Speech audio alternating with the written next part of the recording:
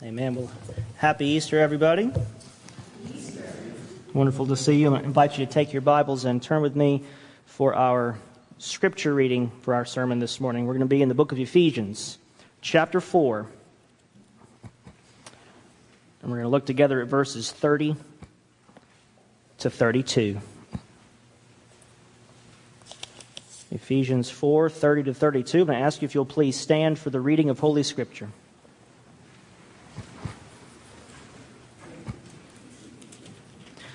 This is God's holy word for us, His people. Do not grieve the Holy Spirit of God, by whom you were sealed for the day of redemption. Let all bitterness and wrath and anger and clamor and slander be put away from you, along with all malice. Be kind to one another, tender-hearted, forgiving one another, as God in Christ forgave you. Let's pray. Father, we ask now that you would send your Holy Spirit from heaven to do what only He can do, to bless the reading of this word and now especially the preaching of your holy word. May you make the proclamation of your word effectual in our hearts and in our lives, to teach us what you want us to know, to show us what you need us to see, and to send us forth with your word treasured in our hearts, eager to go and do all you have commanded and to believe all you have revealed. We ask it in Jesus' name. Amen. Amen. You may be seated.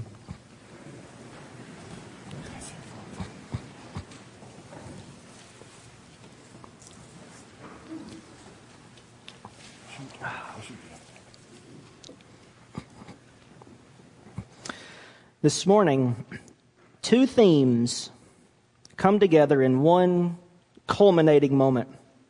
On the one hand, today is the most holy, sacred, and joyful day in the annual life of the church.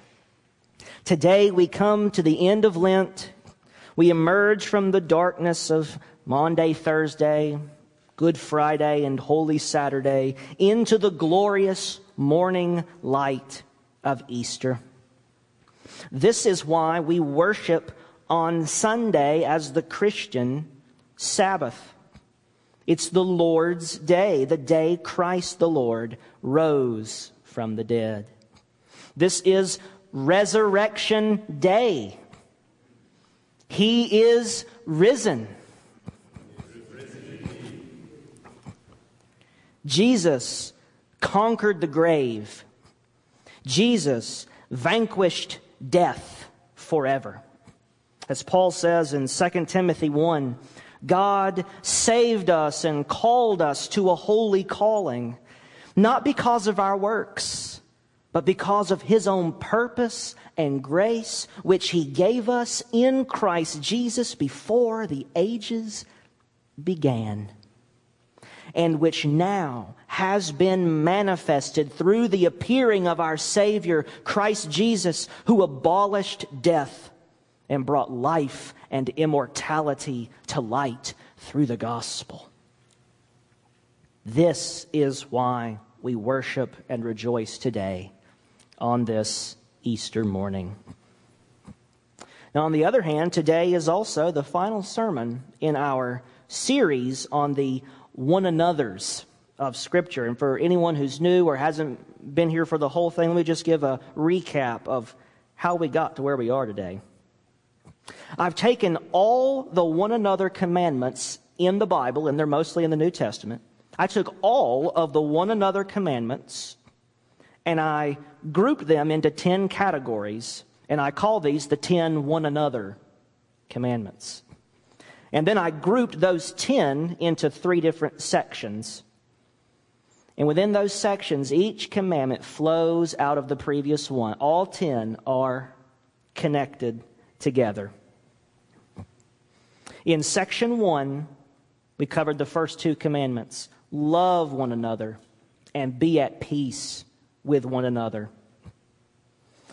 These two are absolutely foundational for everything else that follows. Everything comes from those first two. In section 2, we covered the next 4 commandments. Welcome one another. Encourage one another. Honor one another. Serve one another. And these are 4 positive commands for what love one another looks like in practice in the church. And then section 3, the final section with the final 4 commandments. Admonish one another. Bear with one another. Confess your sins to one another. And finally, forgive one another. These last 4 are the commands for what love one another looks like in the midst of all the negative stuff that we do to each other. These tell us how to love when it's hard, when people aren't that lovable, and how to be at peace one another in the midst of sin and strife. And in that list, those final 4 commandments I mentioned, the very last one in section 3 there is our topic this morning. Forgive one another. Now, at first thought, it might seem as though Easter and forgive one another don't quite fit together. So I need to do some fancy footwork this morning to try and, how can I get these to fit? How can I finish the series and also talk about Easter? But actually they fit together beautifully. Resurrection and forgiveness fit together hand in glove. Paul says this in Romans 4:25. Jesus was delivered up for our trespasses and raised for our justification. Justification, being declared right or righteous before the throne of God's justice. How does that happen when we're sinful? It happens because our sins are forgiven. Our rebellious life, up to that moment where we put our faith in Christ, is forgiven. Forgiveness of sins is the heart of justification. And Paul says Jesus was raised from the dead so we could be forgiven. He didn't just go to the cross for our forgiveness. He also came up out of the grave for our forgiveness. So Paul did the work for me this morning. He already put those 2 things together in Romans 4:25. And what I want to do this morning is explore this connection between resurrection and forgiveness with you. And we're going to do it from Ephesians chapter 4, verses 30 to 32. So let's turn now to the Scriptures.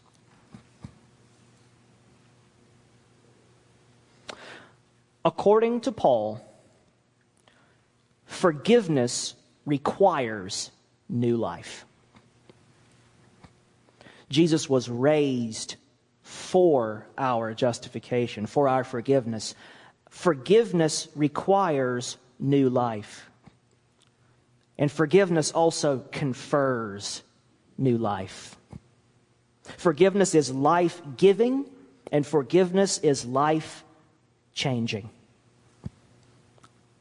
Paul says in verse 30 of our text, in Ephesians 4, he says, "Do not grieve the Holy Spirit of God, by whom you were sealed for the day of redemption." He says we were sealed for the day of redemption. Now, to understand what this means, we need to take a step back and look earlier in the letter of Ephesians. So go back to chapter 2. Beginning of chapter 2. The Bible teaches that all of humanity is born dead in their sin. Ephesians 2, verse 1. "And you were dead in the trespasses and sins in which you once walked, following the course of this world, following the prince of the power of the air, the spirit that is now at work in the sons of disobedience, among whom we all once lived in the passions of our flesh, carrying out the desires of the body and the mind, and were by nature children of wrath." One of the Protestant reformers, William Tyndale, paraphrased that line, "By nature, children of wrath." He said what that means is we were all born heirs of damnation. Children of wrath. We are spiritually dead on arrival in this world. And our only hope of salvation is if God, in His mercy, raises us from spiritual death and brings us to the risen Jesus to have our sins forgiven. Jesus is alive so He can forgive our sins. And we need to be made spiritually alive so that we can come to Him for that forgiveness. Staying in Ephesians 2, verse 4, it says, "But God, being rich in mercy, because of the great love with which He loved us, even when we were dead in our trespasses, He made us alive together with Christ. By grace you have been saved." In verse 6, He raised us up and seated us with Him in the heavenly places in Christ Jesus. You see, forgiveness requires new life. Paul underlines this point in his letter to the Colossians. In Colossians 2:13, he says this, "And you who were dead in your trespasses and the uncircumcision of your flesh, God made alive together with Him, having forgiven all our trespasses." Resurrection and forgiveness belong together. Because Christ rose from the dead, you too can be raised from spiritual death, forgiven of all your sins, and live a new life, a changed life in God's forgiveness. That's the first resurrection taught in the Scriptures, but there is a second resurrection as well. And this second resurrection is what Paul's getting at in Ephesians 4:30 in our passage. You were sealed for the day of redemption. And this is directly connected. This second resurrection is directly connected to the first. Paul makes this point earlier again in Ephesians. He says in chapter 1, verses 13 and 14, "In Christ you also, when you heard the word of truth, the gospel of your salvation, and believed in Him, you were sealed with the promised Holy Spirit, who is the guarantee of our inheritance until we acquire possession of it, to the praise of His glory." The Holy Spirit is the seal, the divine down payment of our inheritance that's coming to us one day as we eagerly wait to take possession of it. This inheritance is nothing less than the resurrection of the body. The day of redemption is the day of resurrection. We are sealed for that day of resurrection. It's the day when the physical body will be redeemed from the grave. Paul says in Romans 8:23, he says that we eagerly await the redemption of our bodies. And the gift of the Holy Spirit is the seal of our redemption on that day. The Spirit is the divine certification that this body is postmarked for the resurrection. We have been raised to spiritual life. We have been sealed with the Holy Spirit in anticipation of the day when not only the soul is finally fully saved, but the body is finally fully saved as well. The body redeemed from death, redeemed from the grave, freed from the tomb, immortal, never to die again, flooded with the eternal light of immortal glory, shining from the face of Christ into our new eyes, banishing all the darkness inside of us. Nothing but light and glory forever in the face of Christ. who is the image of the invisible God. When you've seen me, you've seen the Father, Jesus says. This is powerful resurrection life. Death strives and struggles in vain to hold the Lord Jesus in that tomb, and he will not keep you in yours. The resurrection of the body is the great hope of the Christian life. The great hope isn't going to heaven forever. It's going to heaven for a little while. And then on the last day, the day of the second coming, being raised up to be with Christ right here in a new heavens and a new earth in a resurrected body forever, where finally heaven and earth are one. Heaven's not way off there somewhere and earth's way down there somewhere, but the two become one as God dwells with us. That's what we're longing for. At the heart of this hope, at the heart of this resurrection hope, is life-giving forgiveness.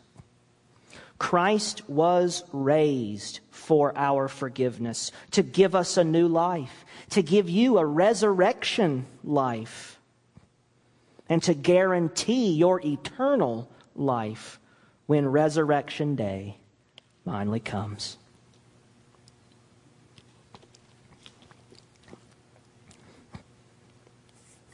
As Paul says in our text in verse 30, he says, "Do not grieve the Holy Spirit of God, by whom you were sealed for the day of redemption." He says, because you have this gift of the Holy Spirit as the seal, the divine guarantee of your spiritual resurrection in the past and your bodily resurrection in the future, therefore do not grieve the Holy Spirit of God. What is that life that does not grieve the Spirit? What sort of life do we live that does not bring grief to the Spirit, but pleases the Spirit? Not going against the grain of the Spirit, but with the grain, following the Spirit, keeping in step with the Spirit. What is that life? As we've been discussing in this series, it is a one another life. As Paul says in verse 32 of our text, how do you not grieve the Holy Spirit? Verse 32, be kind to one another, tender-hearted, forgiving one another. Forgiving one another. This one another life, this life that's pleasing to the Spirit, this life that does not grieve the Spirit, it is a life that includes forgiving each other. And so what I want to do is I want to make 3 general points about forgiveness. That'll just be 3 quick ones. And then I want to spend a little time on 2 specific points here about forgiveness. If you're following the notes, this is point 2. First general observation here about forgiveness. Number 1, forgiveness is commanded. It's not optional. Forgiveness is not for varsity Christians, and all of us JV Christians don't have to do it. Oh man, once I become like a pro Christian, once I'm like, I don't want to say a sports figure because I'm from the South, so I don't want to make anybody mad. Yeah, Pennsylvania sports, I haven't figured it out yet. So fill in the blank of your Pennsylvania athlete. Once you become a pro Christian, then I'll get busy loving people and forgiving each other. Then it'll be easy. I'll be a pro. I'll be an expert. But until then, I don't have to worry about it. People wrong me. I don't have to forgive them. I'm a JV Christian. I got cut from the varsity team. No, guys, forgiveness is commanded. It's not optional Christianity. It's normal, basic, fundamental Christianity. Verse 32 says, be kind to one another, be tender-hearted, and be forgiving one another. As Paul says in Colossians 3:13, he says, bear with one another, and if anyone has a complaint against another, forgive each other. Now, if you say, okay, well, so far we've spent a lot of time in Paul. I want to see some red letters. Where does Jesus talk about forgiveness? Well, you don't want to go there. He talks about it a lot. Luke 17, verses 3 and 4, Jesus says, pay attention to yourselves. If your brother sins, rebuke him. We talked about that a couple weeks ago with admonish one another. If your brother sins, admonish him, rebuke him. And if he repents, forgive him. Verse 4, and if he sins against you 7 times a day and turns to you 7 times and says, I repent, you must forgive him. Written in red. The red letters. Jesus says, I don't care. Peter, I don't care if John sins against you 7 times every day. You're going to forgive him when he repents. It's not optional Christianity. It's basic. Forgiveness is commanded. Second general observation here about forgiveness. God's forgiveness of us is the standard of our forgiveness of each other. God's forgiveness is the standard. Verse 32 again in our text. Forgive one another as God in Christ forgave you. The Bible just upped the stakes, raised the bar. Luke 23:34. Jesus on the cross, nails in his hands and feet, looks at Roman centurions and says, Father, forgive them. They do not know what they're doing. Whoever's wronged you hasn't nailed you to a cross yet.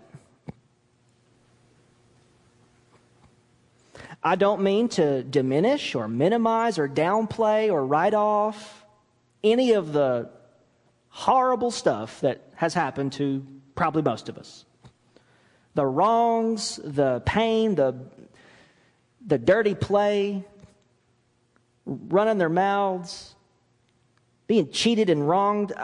Some of us have just been treated very poorly at some point, perhaps many points. I don't mean to minimize that in the slightest. I just mean to put it in proportion. Look at your Savior dying at the hands of lawless thugs. A man who never did wrong and never sinned and never even had the first flicker of sin in his heart. See him on that tree forgiving his executioners. God's forgiveness is the standard. The depth of God's forgiveness. Think of all the many times.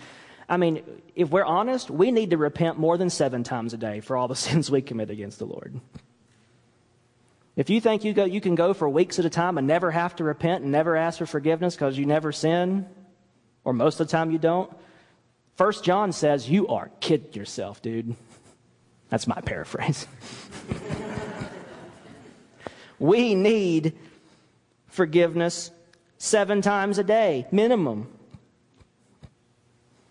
And just think of all the times we have sinned, we have messed up, and we have come back to God over and over and over and over again, and we'll have to later today, and we'll have to tomorrow, and to the end of our lives, all the many times we have to say, and forgive us our debts. And you know what? God does forgive us. And He has forgiven us far worse then we'll have to forgive anybody else. God's forgiveness is the standard. You know, Jesus gave a parable about this in Matthew 18. And at the beginning of that parable, he says in Matthew 18:21-22, "Then Peter came up and said to Jesus, 'Lord, how often will my brother sin against me, and I forgive him? 7 times?' Now in Luke, that's what he said, 7 times. And Peter said, 7 times, Jesus, that feels like a lot. Like, that's kind of ridiculous. If somebody sins against me once and I say, okay, I forgive you. And then twice, okay. 3rd time, I'm really getting annoyed. 4th time, it's nonsense. 5, and you're going to get punched. 6, and we're not friends anymore. 7, I'm going to kill you." And Peter says, really? 7 times? That's a little exaggerated, Jesus. And in Matthew 18:22, Jesus said to him, "I do not say to you 7 times, but 77 times. Jesus says, yeah, I meant what I said. As many times as it takes. As many times as it takes. The depth of God's forgiveness is the standard. 3rd, general observation. The depth of God's forgiveness and the extent of God's forgiveness, that's our standard. Forgiveness is commanded. And now the 3rd general point here. If you don't forgive, you will not be forgiven. And we all just asked God to handle us that way when we all recited the Lord's Prayer together. Sometimes we just say it and we don't even think about it. But we prayed, all of us together, "And forgive us our debts." Be careful. You really mean that? "Lord, I want you to forgive me the same way I forgive other people."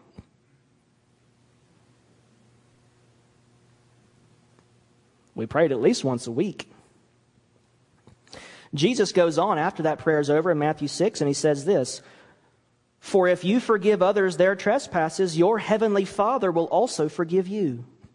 But if you do not forgive others their trespasses, neither will your Father forgive your trespasses." In other words, God's going to answer that prayer you just prayed. God, forgive me the way I forgive others. I'm not going to forgive others, therefore don't forgive me. That's what we pray. And Jesus says he will answer that every time. Mark 11:25, Jesus says, "Whenever you stand praying, forgive if you have anything against anyone, so that your Father also, who is in heaven, may forgive you." That's Jesus. And then that parable in Matthew 18, where Jesus begins by saying, no, you got to forgive 77 times, not just 7, Peter. He then goes on and tells that story about the unmerciful servant. So you have a master who has 2 servants, and one owes the master like $1 billion. And he says, "I can't pay it, please forgive me." And he goes, "You know what? Okay, I will. Your whole debt is erased. You're back at 0. You owe me nothing. Go in peace."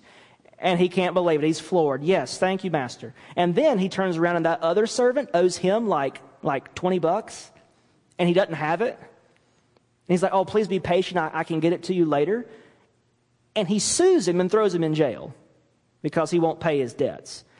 Word gets back to the master of these 2 servants. And in Matthew 18:32, Jesus continues the parable and he says, "Then his master summoned him and said, 'You wicked servant, I forgave you all that debt because you pleaded with me. And should not you have had mercy on your fellow servant as I had mercy on you?'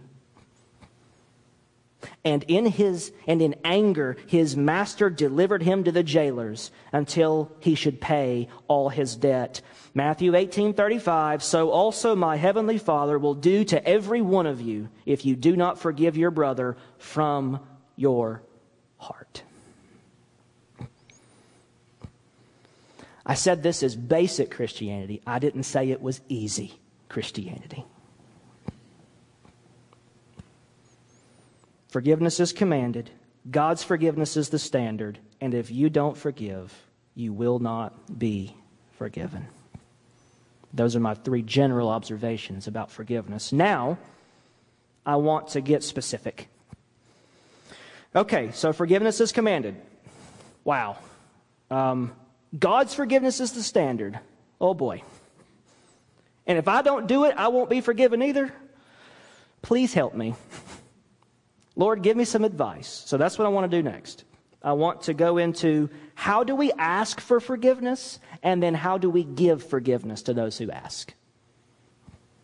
So, number one here. I've got 5 stages for how you ask for forgiveness. Stage 1 of asking someone to forgive you is take active responsibility.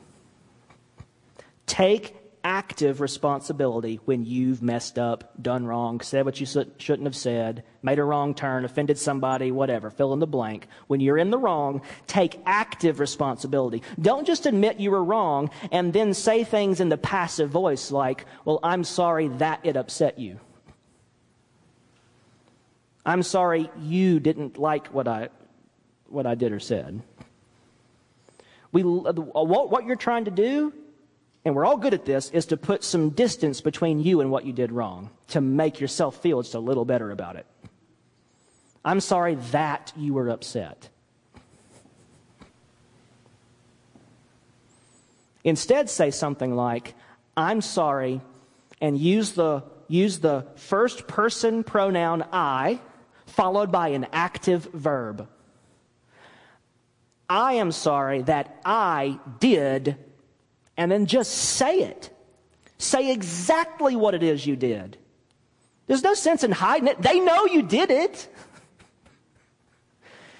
You don't have to sugarcoat it and put some frosting on it and make it nicer and then dress it up like it's not that big a deal. Just deal with it as it is.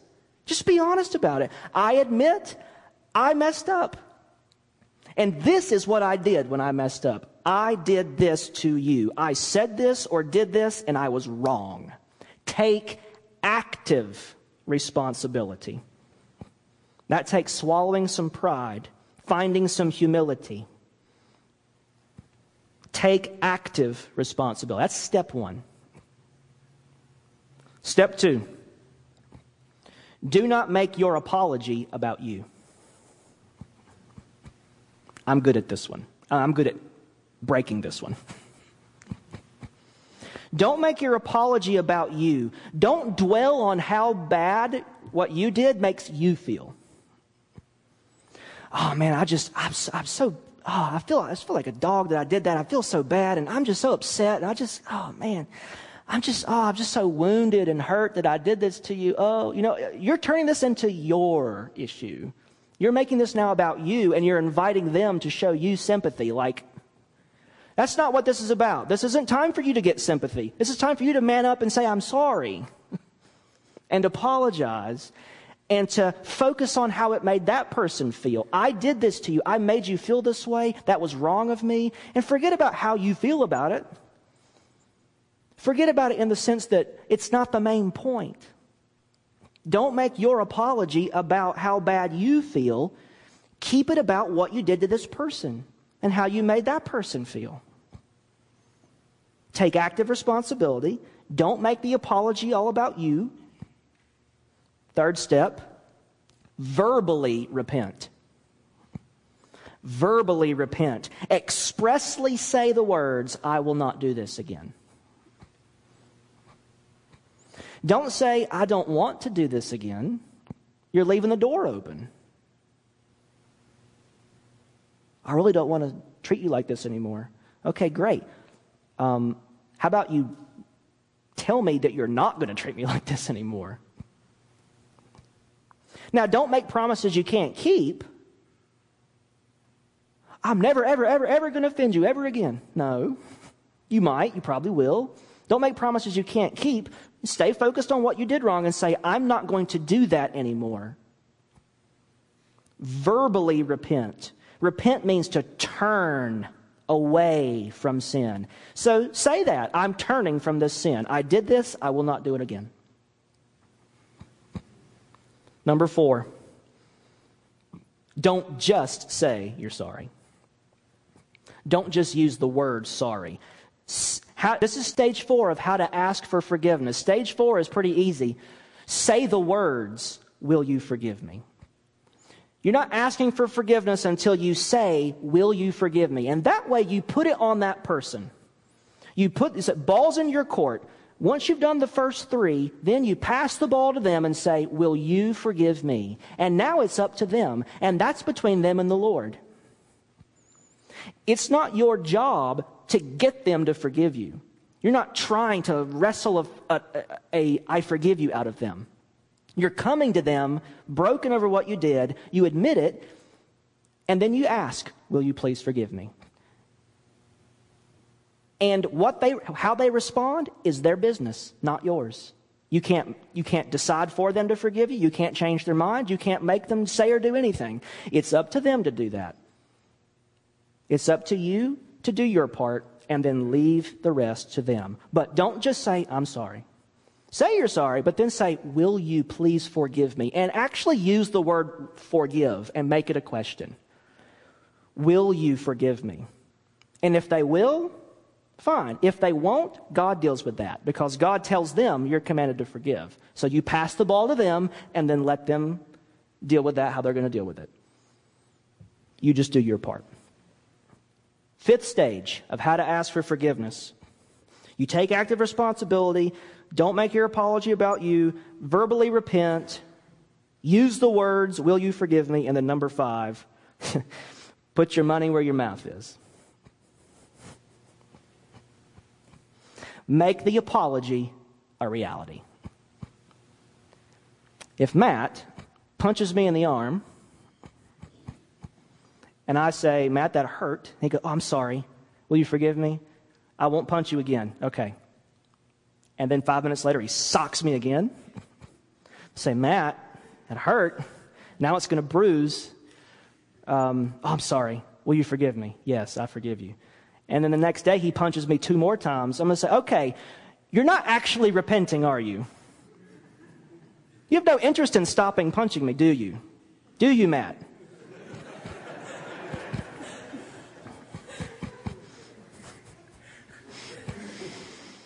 Put your money where your mouth is. Don't just say, "Oh, I'm not going to do that anymore." And we're so good at this. Don't just say what that person wants you to hear so you can just get out of the conversation with no intention of changing anything once it's over. Ooh, we're good at this. Or at least I am. Maybe I'm all by myself up here. I'm just going to say what needs to be said and admit whatever, even though I know I don't agree with anything I'm saying, and I just want the conversation to end, and I just want to get out of it and go back to what I was doing and be left alone with no intention of changing. But I'll say what needs to be said and pretend like that's a real apology. How do you ask for forgiveness? At the end of the day, you got to put your money where your mouth is and make the apology a reality. If you say, "I will not do that again," that's got to be your top priority. Don't do it again. Those are 5 stages for how to ask for forgiveness. Now, what if you're the person that is being approached? Someone comes to you and they do the 5 steps, and now the ball's in your court. What do? 5 stages of giving forgiveness. If asking for forgiveness was hard, I think this one's even harder. 5 stages. Number 1, extend the grace God has extended to you. God's forgiveness, the depth of His forgiveness and the extent of His forgiveness is the standard. So first thought should be, I have been shown such boundless, amazing, breathtaking mercy. Such grace and patience has been extended to me. Everything in me now doesn't want to extend grace because I've been wronged and hurt and offended, and I don't want to do it. But God, help me to extend the grace you've extended to me. This is going back to bear with one another. Verse 32 in our text, be kind to one another, tender-hearted, forgiving one another. as God in Christ forgave you. Extend the grace that you've been given. Number 2, drop the charges. Drop the charges. How do you give forgiveness? First, you extend grace, and then second, you have to accept the apology. And then, after you've accepted it, don't hold it against that person after the fact. Don't just say, I accept your apology, I forgive you, but inside, hold on to it like a club, and the next time you see that person or next time something goes wrong, you're ready to hit them over the head with that again, even though you forgave them. You have to drop the charges. That means not guilty. That means you cannot be penalized, punished, or beat up over what you did anymore. I've dropped the charges. It doesn't make what you did okay. It doesn't erase the fact you did it. Doesn't mean all of a sudden, oh, you're such a nice guy, even though you wronged me. No. It doesn't pretend everything's fine. But if you're really going to forgive someone, you have to actually drop the charges and authentically accept the apology, which means you don't hold it against them later. You don't keep bringing it up. Oh, yeah, well, you did this a couple months ago, remember? Yeah, but you forgave him for that. Or did you? Number 3, you extend grace that you've been given, you drop the charges, and then number 3, you have to release the prisoner. Release the prisoner. You do not hold a grudge, and you do not become resentful. Oh, this is what we're just programmed to do as fallen, broken, sinful people. Is that person wronged me in this way, and I will not let it go, and I will not forget it, and I will hold you in shackles. I will hold that grudge against you. It's a form of revenge. It's an internal form of revenge. I may not go out of my way to wrong you back, but buddy, I'm going to wrong you in my heart. I'm going to wrong you in my head. I'm going to wrong you when I talk about you. I'm going to wrong you internally. That's my revenge. That's how I get even. I won't do it to you or to your face, but buddy, I'll talk, and I'll think, and I'll feel, and I'll seethe. You know who the prisoner is there? It's you. You've wrapped yourselves in those shackles, and now you're the prisoner. Release the prisoner, that person that you're holding the grudge against, but then take the handcuffs off yourself too. Release the prisoner. Let go of the grudge. That requires making a sacrifice. Sacrifice your right to feel upset over being wounded. Sacrifice your desire to get even. Sacrifice. Lay it down. Swallow pride and self. Extend grace. Drop the charges. Release the prisoner. Number 4, aim for restoration. Your desire should be for restoration. Paul says in 2 Corinthians 13, he says, finally, brothers, aim for restoration. Comfort one another, agree with one another, live in peace, and the God of peace will be with you. This last one, forgive each other, flows out of all the other ones, all the other one another's. Aim for restoration. Make that your goal.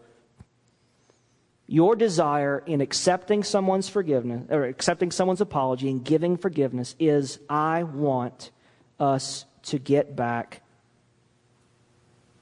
what we lost. Restoration. Make that your goal.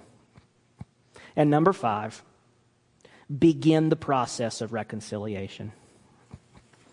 And I word that very carefully. Begin the process of reconciliation. It will not happen automatically. You can't microwave reconciliation.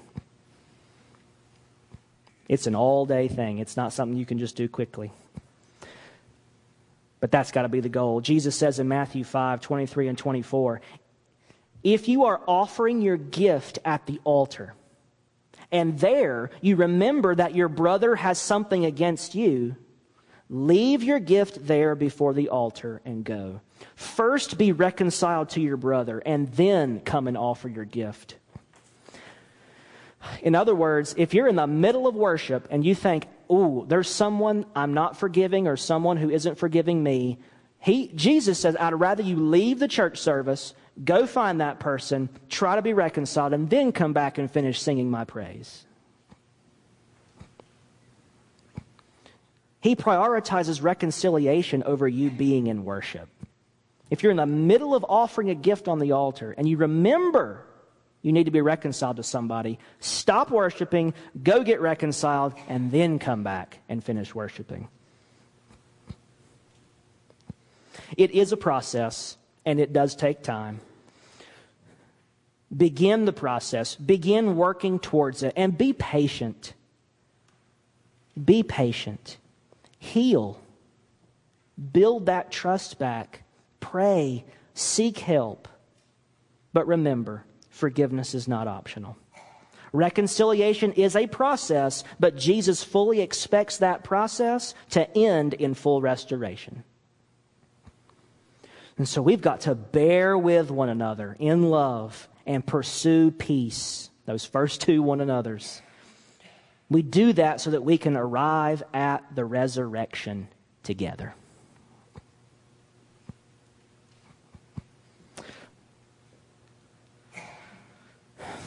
All right, I want to conclude.